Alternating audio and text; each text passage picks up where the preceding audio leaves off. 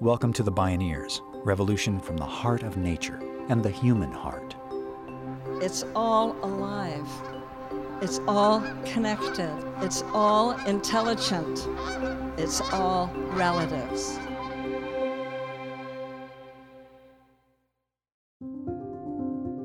We've had this misconception that healthy forests are made of all fast-growing trees and that the biggest and fastest growing is the best thing, but no, it's not true at all. If you have a structured forest where you've got big ones helping out the small ones and mid-canopy trees and different species, they're occupying all the niches in that forest. And so that's actually a much healthier forest, is to have that kind of diversity. So it's redistributing the resources so that the community as a whole is vibrant and healthy. We can learn a lot from that, like just say in society about cooperation. Then you have a more robust community that's more productive and healthy, and the people within it are healthier. One of the revolutionary researchers transforming the science of forest ecology is Suzanne Simard. She weaves a kind of ecological parable. It's a story of community, of kinship, of diversity, of co-evolution, cooperation, and resilience. Call it the tree of life, as so many cultures have. The story Suzanne Simard is uncovering can change our story for how we live on Earth and with each other for the long haul. This is Forest Wisdom, Mother Trees and the Science of Community. I'm Neil Harvey. I'll be your host. Welcome to the Bioneers, revolution from the heart of nature.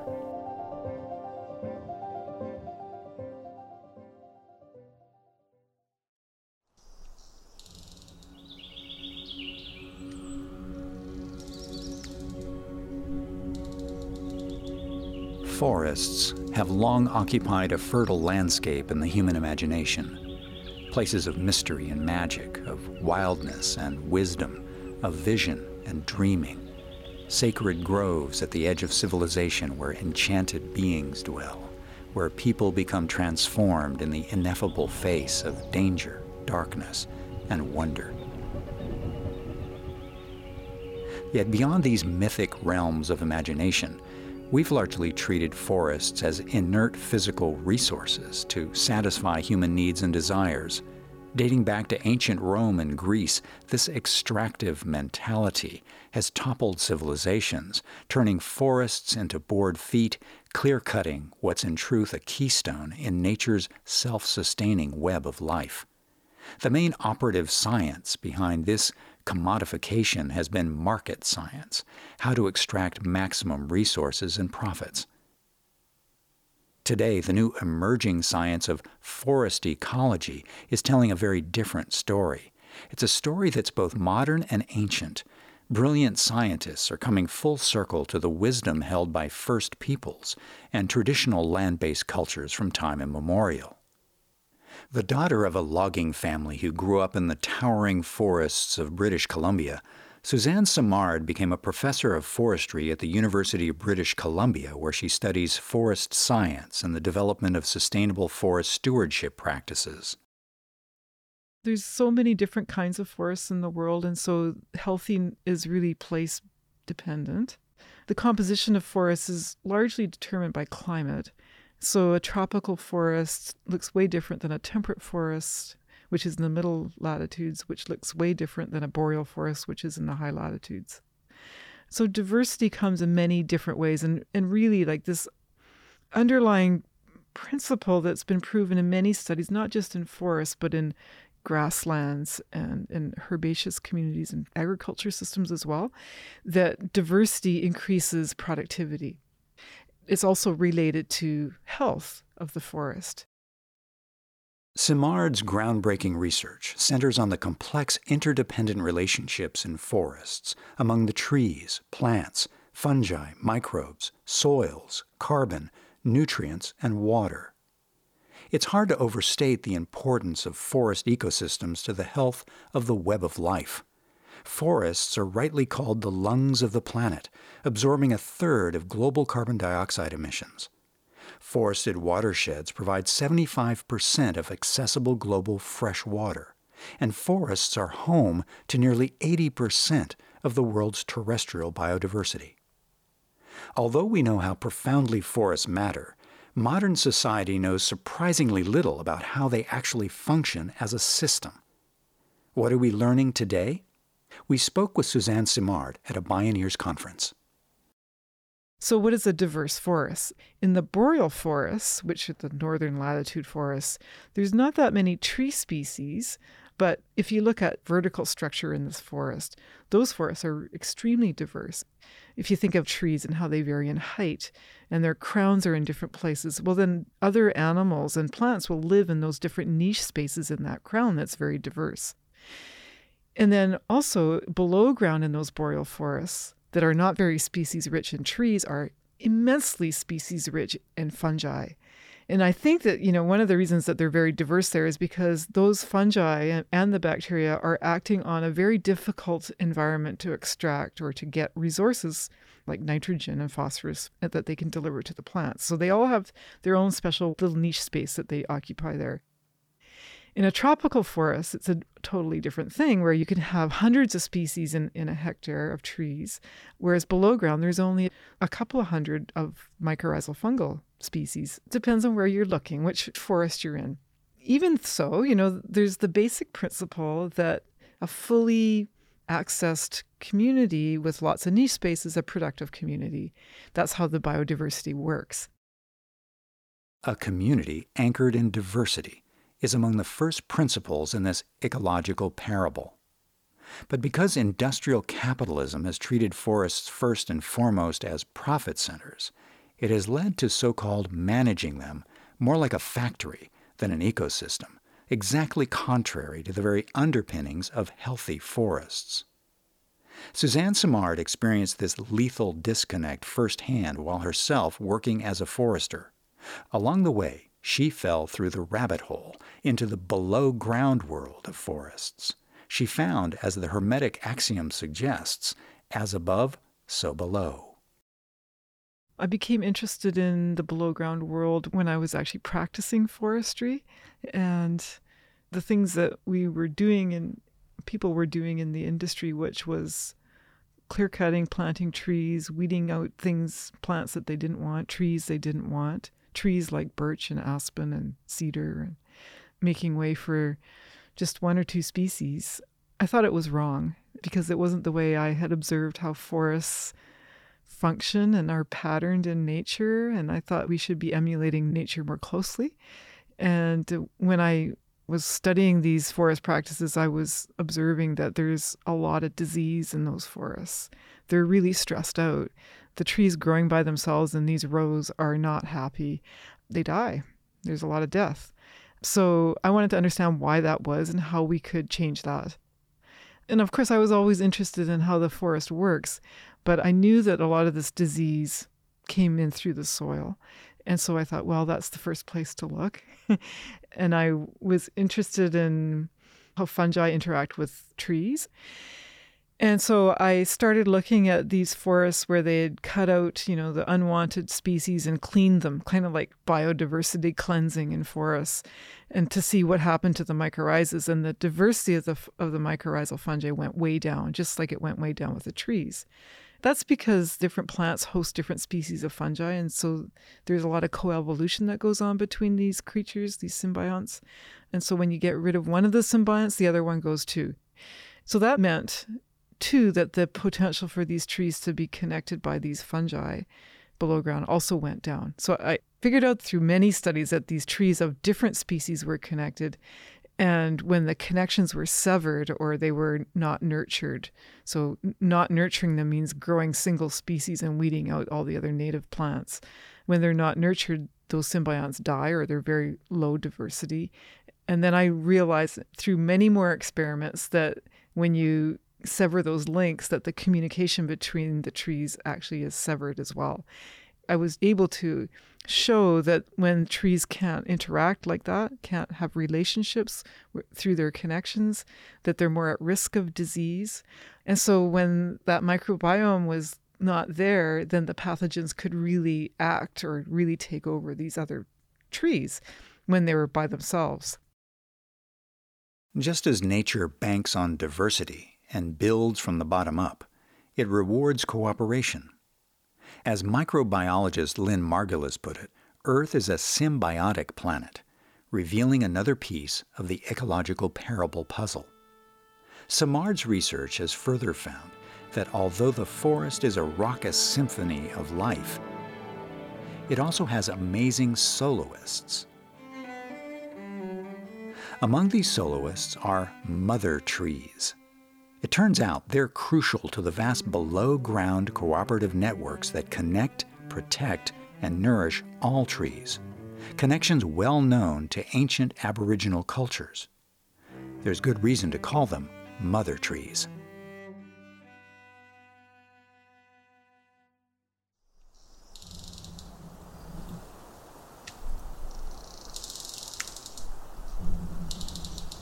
Most people don't know this, but when you're walking in the forest, you see these big tall trees and you think, oh, that's the tree. But actually there's as much going on below ground as above ground.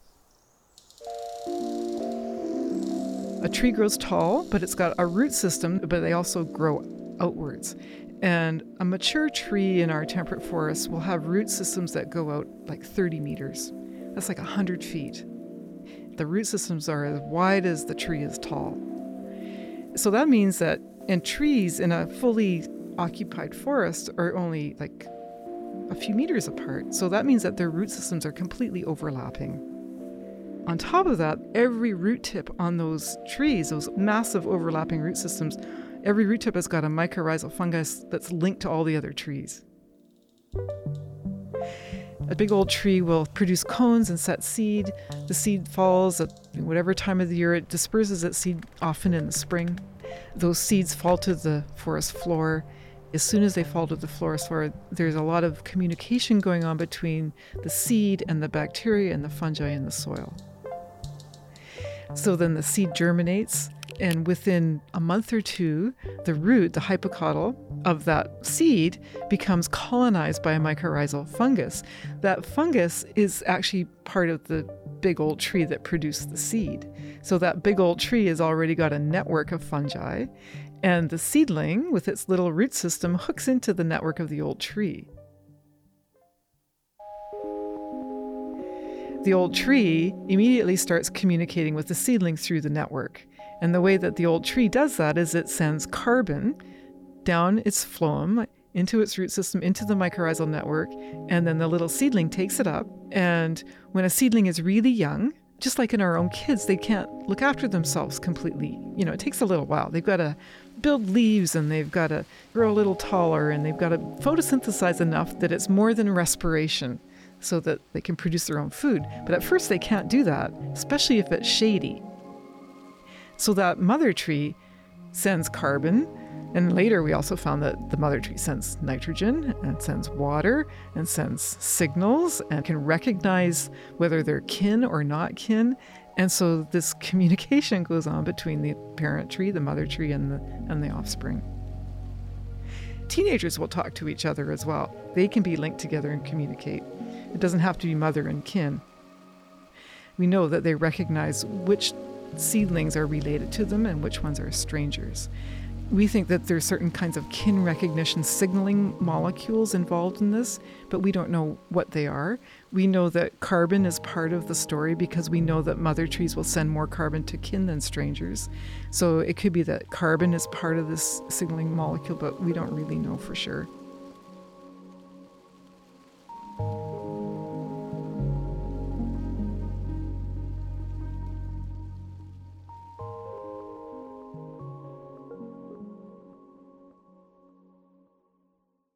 Science is just beginning to scratch the surface when it comes to learning about how plants communicate. What else are trees up to?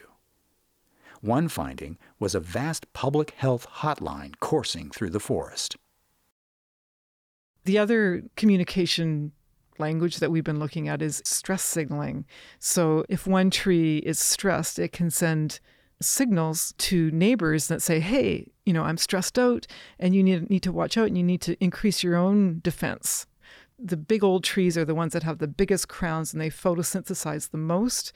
And so they've got the most surplus carbon. And so they send that carbon into the network. And usually the other trees that are smaller and have less carbon through photosynthesis are the sinks. So it's kind of, there's like this source sink thing going on between the old trees and the younger, smaller trees. And that's, we think, is how the carbon is moving through the network. It's following a source sink gradient from really replete areas to deplete areas. So it's redistributing the resources so that the community as a whole is vibrant and healthy. Even the ones that are, maybe struggling in the shade, they're getting help from the neighbors through the network. And there's studies that also show, not just below ground, but above ground, that this kind of communication is going on between trees about stress and injury, and that they change the community health based on that signaling. It's like a public immunization program.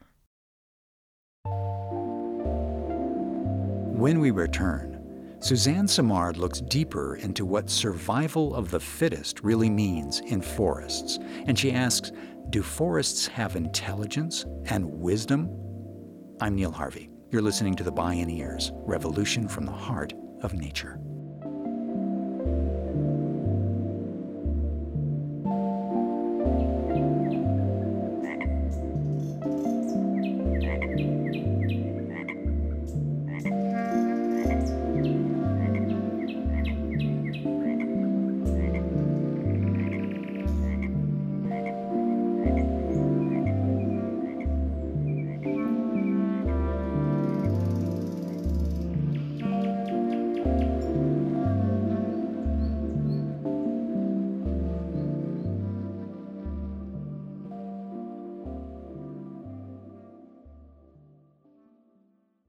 You can explore more Bioneers radio programs, podcasts, and videos online at bioneers.org. For information on the National Bioneers Conference, visit bioneers.org or call 1-877-BIONEER. As we begin to look, listen, and learn, what science is unearthing about the depth and complexity of forest ecosystems is astonishing. For instance, how is it that rivers and oceans reach deep into the life cycles of the forest? One of the primary elements necessary for plant health is nitrogen. In some regions near rivers, up to 75% of the nitrogen in trees can be traced to fish. Through lots of studies in Washington and British Columbia, they've been able to determine that this nitrogen is transported into the forest by different animals, bears and wolves and eagles, and that this nitrogen ends up not just in the trees, but other plants and even in the insects that are associated with those plants. But nobody knows how it gets from the salmon that's been eaten by the bear and maybe pooped out or just left and to decay, how it gets from that point into the tree. And so what we're trying to do is figure out how the mycorrhizal network picks up the nitrogen, and then most interesting, how that mother tree then moves the nitrogen through the network into the forest, and how deep into the forest does it go? What is the ocean influence? How far does it go into the forest? And we think that it goes a long ways, and without the salmon, the forest suffers. Without the forest, the salmon suffers because the forest provides cover for the streams, which makes it habitable for the salmon. It's a really great example of how animals and salmon and trees and even people, because they harvest the fish, are all linked together. And it's not just in those forests, but even in the Douglas fir forest where I live and do my research, the animals are all part of dispersing the spores and eating the spores and the spores of the mycorrhizal fungi, which colonize the seeds. And those animals, also the squirrels, will, harvest the cones and eat the seeds in the same place that they defecate out the spores. And then the colonization of the seed happens right there. So the squirrel or the animal is an integral and critical part of the loop between the fungus and the tree. I think the more we look, the more we're going to see that these links are strong and they're there and there are multiple pathways. When Charles Darwin published On the Origin of Species in 1859, it revolutionized our understanding of evolution. His theory of natural selection became popularized as survival of the fittest. But he did not mean an amoral struggle for existence where might makes right, where the ruthless pursuit of self-interest automatically cleaves to the greatest good. What Darwin was actually saying was that the fittest were the best fitted to existing conditions at a given historical moment in a specific environmental context. In other words, evolution is coevolution, navigating by the North Star of symbiosis. That's exactly what Suzanne Simard's ecological parable is showing. We've had this misconception that healthy forests are made of all fast-growing trees and that the biggest and fastest growing is the best thing. But no, it's not true at all. If everybody's a strong competitor, if everyone's an alpha tree, then they're going to fight each other to death through shading and so on. If you have a structured forest where you've got small ones and big ones helping out the small ones and mid-canopy trees and different species, they're occupying all the niches in that forest, that diverse forest. And so that's actually a much healthier forest, is to have that kind of diversity. Simard says that symphony of diversity is exactly why it's so important to conserve these mother trees. There's a parallel in marine ecology and fisheries management, where it's increasingly common for regulators to protect what they call BOFFs, big old fat fecund females. Pound for pound, in some species, BOFFs can produce vastly more life than any other fish in the population. Protect big old fat fecund females, and the population will thrive. Simard's work has shown that the same holds true for trees. As forests are jamming into fast forward to try to adapt to radically accelerating climate change, protecting mother trees will be an essential practice for supporting climate-resilient forests. The implications of Suzanne Simard's research extend beyond large-scale forests. She says our expanding understanding of plant communication can also offer promising practical applications, especially in this time of severe climate stress. One example is in agriculture, helping plants share much-needed water in times of drought. So like a winery, for example, the roots will be accessing a very narrow niche space in the soil. And that makes it very vulnerable so that when there's a drought, they can't access water that might be in different places in the soil profile. So what can you do? You can actually start mixing plants. And if you know about the species of the plants and how they communicate with each other and how they interact with each other, you can actually start creating polycultures of plants so that you have some that are deep-rooted ones, you have some that are sort of middle-rooted ones, some that are maybe the vineyards are at shallow-rooted. And what happens under a drought situation is that those plants, the deep-rooted ones like the trees, will access water in the deep aquifers, bring it up and share it with the vineyards, for example, through mycorrhizal networks. And then you keep the whole system watered. The water cycles through the system and it keeps it living. And a living canopy will trap more water. There's more transpiration going on. They're accessing other parts of the soil profile that are bringing up nutrients as well. And then if you do that, you have a resilient system. But that's all based on our understanding of how these plants are able to communicate with each other and access different pools of resources and soils that results in a really healthy and resilient plant community. If there's one fundamental systems error in the modern mind, it's the delusion that as human beings we're apart from nature. In truth, we are a part of nature. We are one small, late-blooming branch on the 3.8 billion-year-old tree of life. As a forest ecologist, Suzanne Simard says the ecological parable of forests has direct and timely relevance to how we can organize our human societies. It's a very potent mix of looking at these patterns and processes in nature and how can we use that to help us understand these other systems. Because these systems, basically from what we've discovered, is that they're patterned very similarly. So we can learn a lot from that, like just say in society about cooperation. Cooperative societies where, specialists in different areas, even though they're diverse and have different roles, if they can cooperate in different levels, then you have a more robust community that's more productive and healthy, and the people within it are healthier. And then, of course, combining society with a good, functioning, healthy ecology also is, of course, a potent mixture for happiness and health.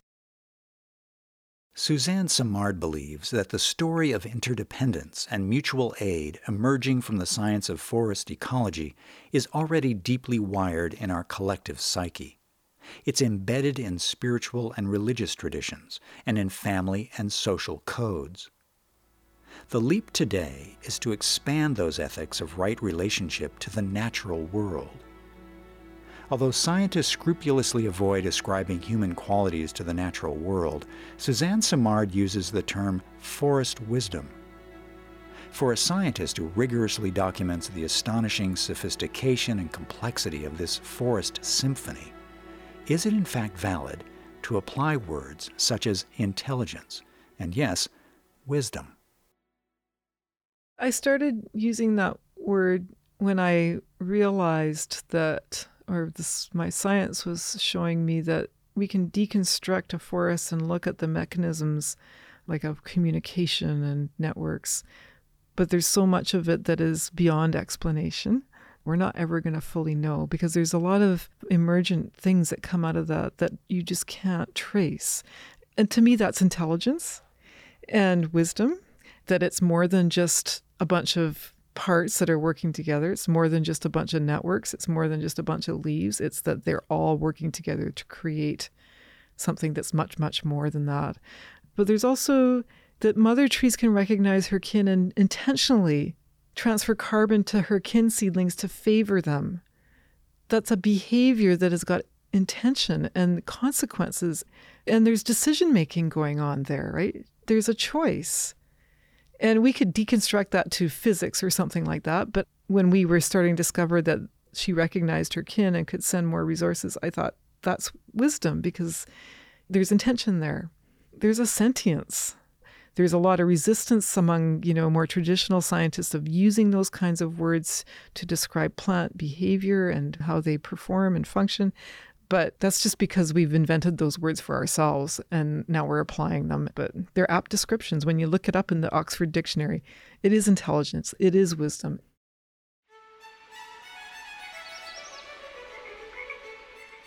Call it the tree of life. Call it forest wisdom.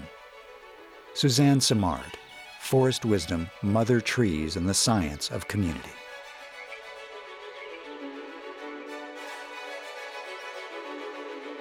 To explore more Bioneers radio programs, podcasts, and videos, visit Bioneers.org. The Bioneers, Revolution from the Heart of Nature is a production of Bioneers and Collective Heritage Institute. Executive producer, Kenny Ausubel. Written by Kenny Ausubel. Senior producer and station relations, Stephanie Welch. Co-writer and producer, Teo Grossman. Host and consulting producer, Neil Harvey.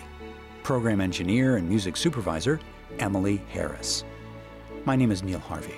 Thank you for listening. I invite you to join the Bioneers in inspiring a shift to live on Earth in ways that honor the web of life, each other, and future generations. This is program number 1218.